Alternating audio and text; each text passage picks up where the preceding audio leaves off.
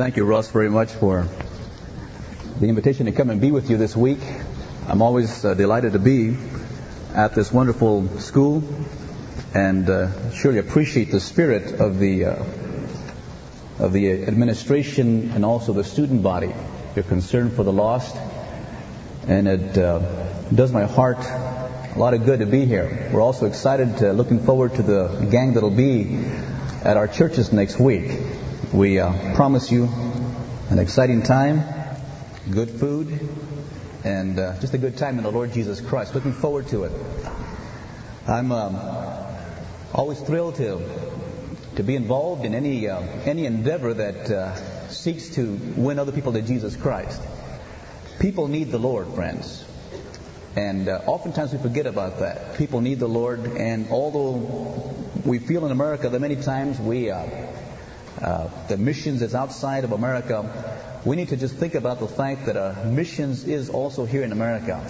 We need to reach our own generation to Jesus Christ, as well as the generations that God is bringing to our land. There are many, many people coming from other parts of the world that God is bringing them to us so that we can lead them to Jesus Christ. And so you and I have a great opportunity to lead people to Jesus Christ. Now, this morning I want you to open your Bibles to the book of Acts chapter 8. The book of Acts chapter 8, as we will have a meditation this morning from the book of Acts chapter 8. I want to talk this morning on the anatomy of a soul winner. The anatomy of a soul winner.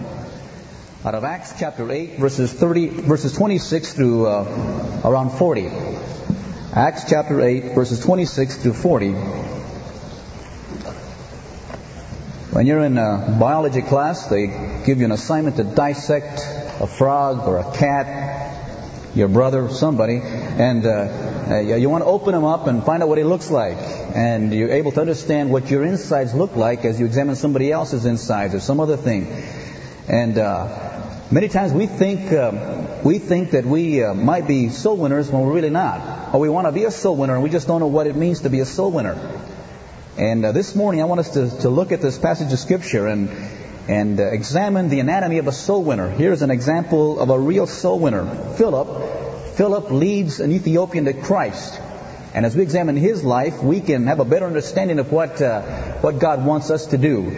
I believe that evangelism and missions are both one and the same. Whether you lead people to Christ next door or lead them to Christ over in Korea, it's all the same. It's soul winning, bringing people to Christ. We just give it a different name. So all of us have a responsibility to missions and to soul winning. Every one of us. It's not just a gift, it's a great commission. It's a command that God has given to us. And every single person in this room has an obligation to be a soul winner. I don't care if you are an introvert or an extrovert, you have an obligation to be a soul winner. I don't care if you're melancholy or sanguine, you have an obligation to be a soul winner. I don't care if you have an IQ of 180 like Russ or 55 like me. You have an obligation to be a soul winner. It doesn't matter if you're in administration, if you're in science, or if you're a physical education major. We all have an obligation to be a soul winner. And I want us to examine this man's life and see what does it take to become a soul winner. What is a soul winner? Let's come to verse 26. But an angel of the Lord spoke to Philip, saying, Arise and go south to the road that descends from Jerusalem to Gaza. That is a desert road. And he arose and went, and behold, there was an Ethiopian eunuch, a court official of Candace, queen of the Ethiopians, who was in charge of all her treasure. And he had come to Jerusalem to worship. He was returning and sitting in his chariot and was reading the prophet Isaiah. And the Spirit said to Philip, Go up and join this chariot. And when Philip had run up, he heard him reading Isaiah the prophet and said, Do you understand what you're reading? And he said, Well, how can I, unless someone guides me? And he invited Philip to come up and sit with him. Now the passage of Scripture which he was reading was this. He was led as a sheep to slaughter, and as a lamb before its shear is silent, so he does not open his mouth. In humiliation his judgment was taken away. Who shall relate his generation? For his life is removed from the earth. And the eunuch answered Philip and said, Please tell me, of whom does the prophet say this, of himself or of someone else? And Philip opened his mouth, and beginning from this scripture, he preached Jesus to him. Boy, that's soul winning, friends.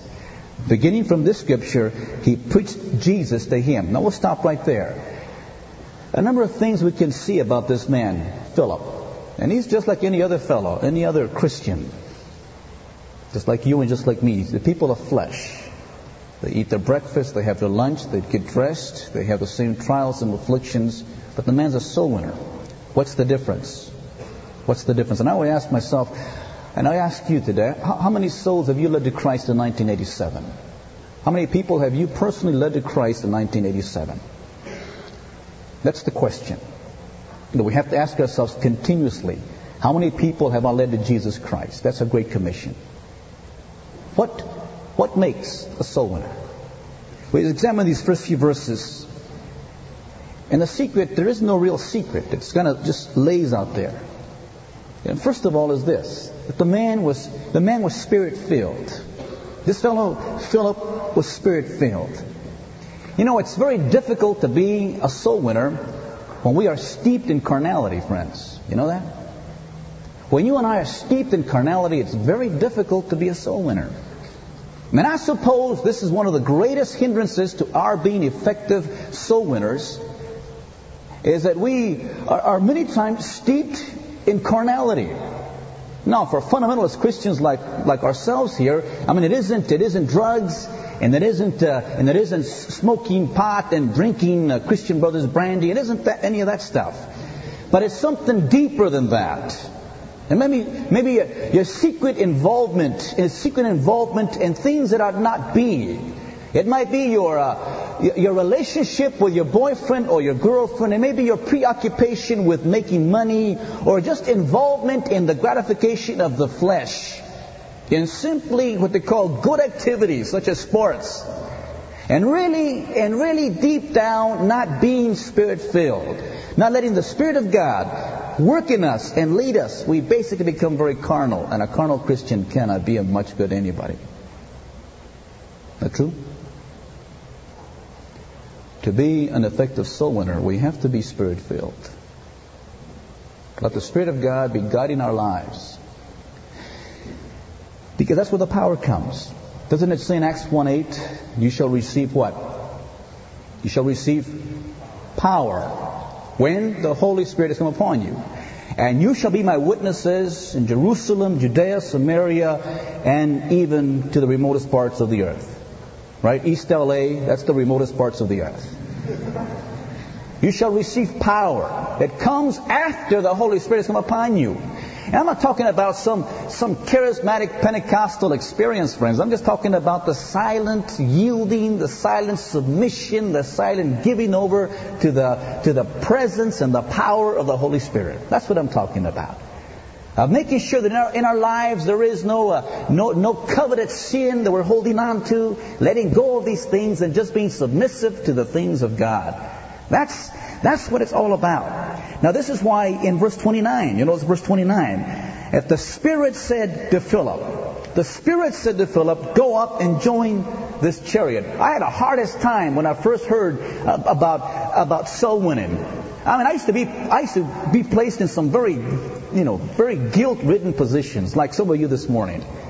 Here it goes again. This guy's going to make me feel guilty one more time. Last time he came here, he made me crawl out of the gymnasium. And I know he's going to do it once again. He's going to tell me to go soul winning, and I just against my nature, man. I'm afraid to talk to people. I don't know what to say, and I just don't know what to do. And I know he's going to put me, friend. I'm not here to do that. I'm just saying to you that if you become Spirit-filled, the Spirit of God will tell you to whom to talk to.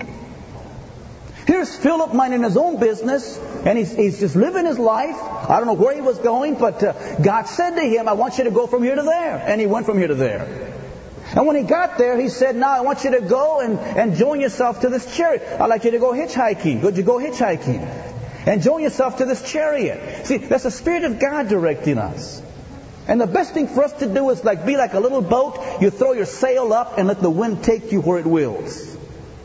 And today, tomorrow, whatever, every morning just throw your sails up and let the wind take you where He wills, and He'll take you to people that need Jesus. You don't need to force the issue, friends. You don't need to feel guilty about it. You need to take the wind, the sails of your life, and open them up And make sure that they aren't full with the holes of carnality. Make sure they're mended, that they can take in the wind. And the Spirit of God will lead you to people that need Jesus Christ. I mean, they're everywhere. This Ethiopian was prepared of God. The Holy Spirit had already prepared his life. And God wanted someone to talk to him, and so God moved Philip to talk to the Ethiopian about Jesus Christ. That's the way it's done. There's somebody out there, and God wants to take you for you to talk to him. There's somebody in your life, in your surroundings. You might work in a warehouse. You might be in a church, in a neighborhood where someone is being prepared of God. And what you need to do is let the Spirit of God simply lead you. It's not a guilt trip. It's just letting God, the Holy Spirit, move us and take us out and connect us to people. Connect us to people. And every morning your prayer ought to be, Lord, lead me to someone today that needs Jesus. Lord, this morning, lead me to someone that needs Jesus. That is what happened to Philip. Being a Spirit-filled believer. You see, when you and I are carnal, man, we are yellow as yellow can be. Am I the only one that gets cowardly about sowing, or are there other people in this room? Are there any? There's two of us. There's three. Are there four? Do I hear five? See, yeah. I mean, that's our problem, isn't it? Yes, that's our problem. Jesus says, go talk. And we say, no, I'm not. Because we're yellow. But see, when you allow the Spirit, the Bible says, the wicked flee when no man pursues, but the righteous are bold as a what? As a lion. And you cannot be bold, man, when you're in sin. Some of you secretly out doing your petting in your cars. God cannot use you if you're in sin. You're lying and cheating. God's not going to use you, man. You're fooling around. God ain't going to use you. You don't have any quiet time. You don't read your Bible. You're just in the school here to kill some time. God's not going to use you to do so because you're carnal. But when you get right with God and get on your knees and beg God for holiness and righteousness and let the Spirit of God fill your life, God will going to lead you to souls. You'll begin to notch your spiritual Bible with different souls that God has brought into your life, and you have led to Jesus Christ. And it's our responsibility to get on our knees and say to God on a daily basis, Lord, fill me with your Spirit. Forgive my sin and use me. Amen? That's it. The anatomy of a soul winner is that it needs to be Spirit-filled. Secondly, he needs to know something about the plan of salvation. I mean, you can't be ignorant. One time Billy Graham went to a city to preach the gospel. Man, he wanted to mail some letters, so he asked his little kid. He says, hey, little fella, where can I find a post office? The little kid said, well, you go down the street here, turn right, and go down there and you'll find a post office. Oh, thanks, little fellow. He says, and by the way, why don't you come tonight to the arena and hear me preach? And the guy said, what are you preaching on? He says, I'm going to preach on how to get to heaven. Little fellow said, no, I don't think I want to go there tonight. He says, why not? He says, you can't even find your way to the post office. Listen, to be a soul winner, you've got to know how to take someone to heaven. Isn't that true? You got to know something about the plan of salvation. And this guy, Philip, knew it. I mean, any passage you could come to, he took him from the passage right to Jesus Christ. Many times, we just don't know the plan of salvation. We just know how to lead people to Christ. And I would encourage you to get down any kind of system, the 4 laws, the Roman road, one way to heaven, whatever plan. Make your own plan up and just have it there. And you know how to lead a person to Jesus Christ. If somebody was dying and said, hey, Joe, tell me how to get to heaven, you should be able to tell them how to get to heaven. If this morning you do not know how to lead someone to Jesus Christ, if tonight your best friend was dying and they said to you, hey, Sally, hey, Joe, I'm dying, I'm afraid to go to hell. Could you tell me how to get saved? Could you tell me how to get to heaven? If you don't know how, friend, you had better know before the day is over. And there's a man standing right over there with a big brush mustache on his face there. And he'll tell you how to know how you can get to heaven. He said, you need to know that. You need to know that. And you can't be a soul winner if we don't know how to get there. Here's some of you fellows, you know more about the Rams than you know about the gospel. Some of you gals know more about the fashions and who won the Grammys this past week than about the gospel of Jesus Christ. How can you lead people to Christ if you don't know the plan of salvation? Isn't that true? You need to know how to lead a person to Jesus Christ. But see, it's not just that. It's also feeling it. Feeling it when you give the gospel of Jesus Christ out. Let me ask you, friends, this morning, is there a heaven? Yes or no? And is there a hell? All right, so when you lay the gospel of Christ, it isn't just going out to tell people the 4 laws of the Roman road or preach Jesus to them. You got to feel it in your heart. People need the Lord, we just sang, did we not? People need the Lord. And when you come with the gospel of Christ and you come to someone and you say, would you like to accept Christ? And they say, no, I don't want to. We can't just walk away. We say, why not? Well, I just don't want to. Listen, why not? And that ought to hurt your heart. It ought to be a burden in your soul. It ought to be tears in your eyes. Because someone said no to Jesus, and when they say no to Jesus, they're dying and going to hell.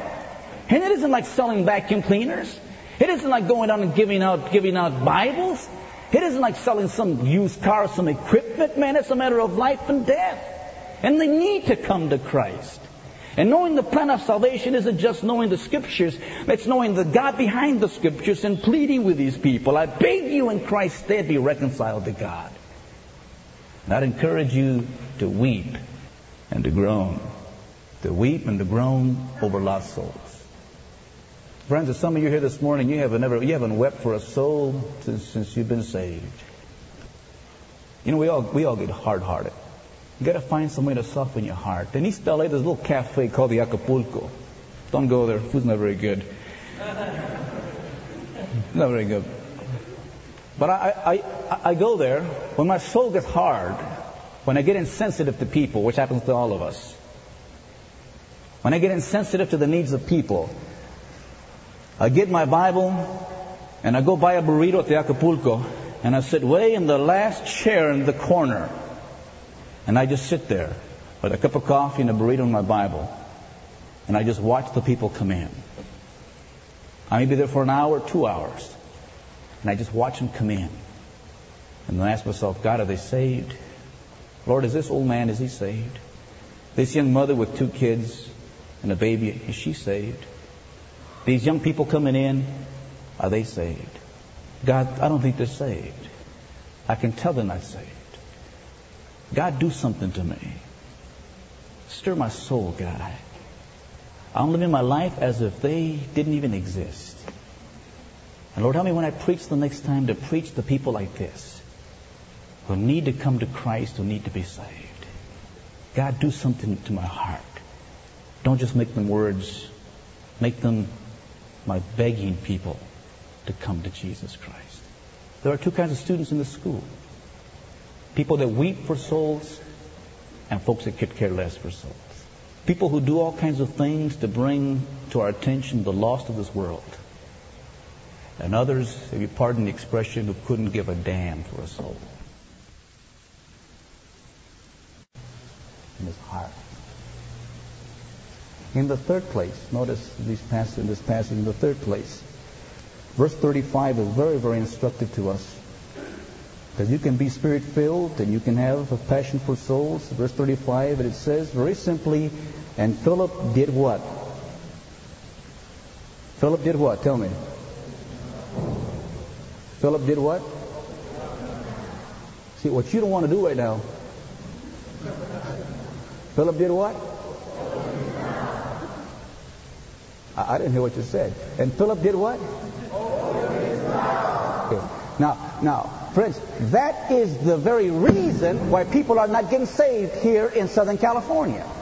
There was a great big article in the LA Times, in the religious section, about why Southern California is going to hell. You read it, didn't you? And it said because people, Christians, evangelical, the guy was an evangelical Christians are not opening their mouths about Jesus Christ. I mean, there's a guy in LA that stands on his head to sell you a car. And you know who he is. What's his name? You know about him. I mean, he doesn't just open his mouth, he stands on his head. But the problem with us today, evangelical Christians, friends, is we don't even open our mouth to tell people about Jesus Christ. Isn't that true? Isn't that true? We can open our mouth about a whole lot of other stuff. But see, you cannot lead people to Christ unless you open your mouth. And here it says that Philip opened his mouth and preached Jesus to this man. There's no way that you and I can be a soul winner if we don't open our mouth and tell people about Christ. Some people say, well, I just live my life and people will know that I'm a Christian and they'll come to Jesus Christ. You know that's a lie. That's a lie. I believe in lifestyle evangelism. Just live right, live holy, live pure, and people will come to God. No, they don't. No, they don't. I mean, I don't drink and I don't chew and I don't play rock music in my home. And I am as right. I go to church every Sunday morning, every Sunday night, and every Wednesday night. My kids don't break bottles. They don't steal hubcaps. They don't go in gangs. They don't wear stockings around their heads. My kids are right. And we have done everything possible to give our neighborhood the greatest testimony about Jesus Christ. We even play gospel music as loud as we can over the radio. When I wash my cars, I put gospel music on. I even have tapes going on, sometimes of sermons. And I tell you, not a one has ever come to my door and said, hey, sir, I want to receive your Jesus. Not a one. So don't sit there and tell me that you can live your life the way you want to live it and folks will come to Jesus Christ. No, you won't. You've got to open your big, fat mouth and tell people about Jesus. Amen or not? Well, open your mouth and tell me then. Amen or not? That's what I'm talking about. Yes or no? Say, Montoya, I don't like the way you come across sometimes.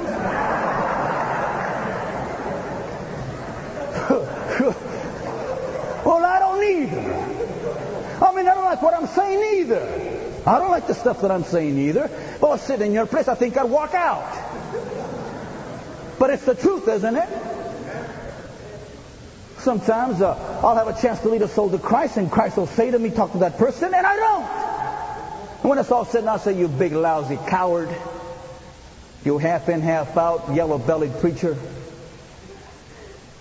You big so-called preacher and speaker, soul winning, you didn't even open your mouth to tell the person about Jesus Christ. Boy, does that strike you right there. You got to open your mouth. You got to start talking to people. We have folks in East LA, they ride the RTT just to talk to people about Jesus. They go sit in the bus and just sit there, just to start a conversation. Hi, where you going? Where you go? I just ride the bus. I just ride the bus. Could I ask you a question? Yeah. Say, if you were to die right now, this bus crashed and you were to die right now, would you go to heaven? That's opening your mouth, isn't it? That's opening your mouth. I've sat next to some Christians that I have to drag words out of them. Hey, what's your name? Jim. Jim what? Smith. Jim, where do you live? South. South what? South Pasadena. Where are you going? Home. Where's home? See, and it's a Christian. Am I talking about some of you? You're saying, man, don't bother me. Don't bother me. I'm too busy. Don't bother me. I don't feel like talking to you. Hey, child of God, you can't afford to have that attitude. You cannot afford to have that attitude with strangers. Because that stranger may be saying to you, listen, I've been reading this passage of Isaiah. Could you explain this thing to me, Isaiah, here? I've been in this thing about some sheep and some lamb and some slaughterhouse. Could you explain to me this thing here? But if you sit there with your mouth shut, minding your own business and not God's business, you will never lead a person to Jesus Christ. Right or not? I say you loosen that tongue and have some introductory words. And by the way, make some time to meet, to talk to folks about Jesus Christ. The problem with evangelical Christians is that we're so tied up doing good things, we have no time to do the best thing, which is to do soul winning for Jesus Christ. Reserve a night. Reserve some hours during the Saturday to lead people to Christ, to go talk to them about Jesus Christ. Reserve some time in your life to go and just take some kid out to lunch and get a conversation going to lead them to Jesus Christ. You need to open your mouth and preach what? Preach Jesus. You need to open your mouth to preach Jesus. And by the way, sometimes you can't be too nice. Oftentimes try and pussyfoot around with the gospel. You ever notice that? Try to pussyfoot around. Well, I don't want to offend somebody. I don't want to turn people off. I don't want to. Shut up, coward. You know what? You don't want to. That's cowardness of the words. I mean, you tell them. You tell them. The way I preach to you is the way I talk about Christ. And folks aren't offended with that. I had a small sister. And one day she was walking on this bridge, and there was water, a canal going underneath, and there was water, and she was walking on this bridge, moving around. She was about 6 years old, going back and forth, back and forth. My brother's sitting on the floor here, and he got up and knocked her in, right into the water. She went right down, and by God's grace, she popped right up like a cork. She could have gone right underneath, and she would have been gone dead. Well, my brother got up, little guy, he didn't know. He looked down and he saw her, and she had this long, stringy hair, grabbed her by the hair and yanked her right up and held her there.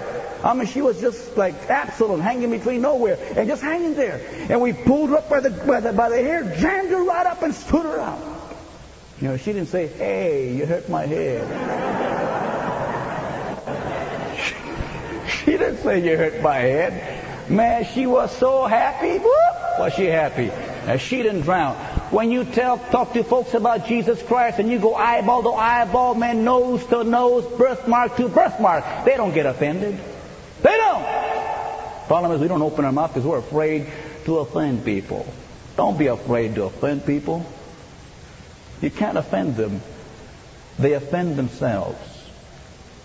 You can't offend people. They offend themselves. The gospel offends them, not you. Let the gospel offend them. Yes or no? And open your mouth. Say, I don't like you shoving that stuff down my throat. Well, that's too bad, friend. But when you get to hell, you might say, "I'll try." And if you get to heaven, I'll apologize in heaven because I shoved it down your throat. But you got to get saved. And that's an urgency. Don't be afraid of offending people. Love them and preach to them. Open your mouth and talk. There are people today that you just need to go talk to them about Jesus Christ. And say to them that kind of thing. A soul winner opens his mouth. A soul winner also does something else. A soul winner is concerned for the growth of the disciple. Here we find in verse 36, as they went along the road, they came to some water, and the eunuch said, "Look, water. What prevents me from being baptized?" True Baptist here, by the way. And Philip said, "If you believe with all your heart, you may." And he answered, "I believe that Jesus Christ is the Son of God." And he ordered the chariot to stop, and they both went down into the water, and Philip as well as the eunuch, and he baptized him. He baptized him. And when they came up out of the water, the Spirit of the Lord snatched Philip away, and the eunuch saw him no more, but went on his way rejoicing. And Philip found himself at Azotus. And as he passed through, he kept preaching the gospel to all the cities until he came to Caesarea. Listen, our concern is not just to make decisions. Our concern is to make disciples. Did you get that? Our concern as a soul winner is not just to make decisions. Our concern is to make disciples. Our job doesn't end with them just, let's bow in prayer. That doesn't end there. It ends with them being baptized and them being involved in some local church. Take them all the way. Don't just make decisions. Let's you and I make disciples. Get them into the church reproducing. Get them into the church right away reproducing. And by the way, you can't ever be too young as a Christian to start preaching the gospel of Jesus Christ. By the way, the fresher they are, the newer they are, the better they are at soul winning if you just equip them right away. We'll get them hot off the grill. Hot off the grill. Just like a fresh tortilla, hot off the grill, that's the best kind. And you want to get a new Christian, right fresh, right off the grill, man. Get him out soul winning. And he'll lead more people to Christ because of his excitement for Jesus Christ. He'll bring him in by the droves. You'll line him up in church. I see him coming with a van, sometimes 20 people at one time, off the street. for me to preach Christ to them. Hey, see, you want to get them into the church and get them discipled. Don't just notch them in your Bible and say, well, I led 5 souls to Christ. Where are the 5 souls? Well, I don't know, someplace out there, Jesus. No. You get them baptized. You make sure they go to church. You go all the way with them. That's important. A real soul winner does that. And in the fifth place, verse 40. Boy, it's so interesting. Verse 40. And Philip, when he got through with this guy, the Ethiopian, he found himself in Azotus. And as he passed through, he kept on preaching the gospel. You see, a soul winner is a soul winner for life. Not just during missions week. Does that make sense to you? When you're a soul winner, you're a soul winner for life. See, I was a jogger when I was in college. I wasn't a very good jogger, but as a jogger, I'm a jogger for life. I have to jog. If I don't jog, I think I'm dying. And when you're a soul winner, you become a soul winner for life. Not just 1 week out of the year or 3 semesters out of your life, but it becomes your lifestyle. And Philip was this kind of a man. The Bible says the leech has 2 names, give. A soul winner has 2 names too, more. He wants more souls. More souls. And we ought not be satisfied until every single unbeliever is brought to Jesus Christ. We ought to be satisfied until every single person becomes a child of God. Listen, we backslide. I backslide too. Because I think that because I've led 100 souls to Christ last year, that this year I can take a break. Or because I've got a new position now, new responsibility, I can take a break. The other day some lady came in to sell me some stuff. Came to the church to sell me some stuff. And she sat there, she was all dressed up, and came and gave me this great big spiel. And I sat in my office, and she sat there, and she spent about 30 minutes with me. And then I said, well, I'll think about it. I told her, I'll think about this information. Thank you very much. And then she walked away. And I said, goodbye. I'll let you know. And she walked out, left the church, and went on her way. I said to myself, Montoya, you're nothing but a backslider. You are nothing but a backslider. There was a time when any person came into your office, you'd lock the doors. Man, you would lock the doors and you'd sit that person down and they would not leave until they had heard about the Lord Jesus Christ and until they either had said, yes, I don't want him, or no, leave me alone. And here you are. You let this person out of your office and you didn't even tell that young lady about Jesus Christ. You, sir, are a backslider. When I had to sit in that office and confess my sin to God, that I was a backslider. Could be your professor in the school. And you think that just because you're a professor in the school that you're exempt from soul winning, and you're wrong. It could be that you're an administrator in the school, and because you administrate the great masters college, you're exempt from soul winning, you're wrong. It could be that you're a PE major, and think that because you're a PE major, not a Bible major, you're exempt from soul winning, and you're wrong. If you have people come into your life and you have a chance to talk to them about Jesus Christ and you don't, you are backslidden. Because once a soul winner, always a soul winner. In season and out of season. When it rains and when it snows. When it shines and when it doesn't shine.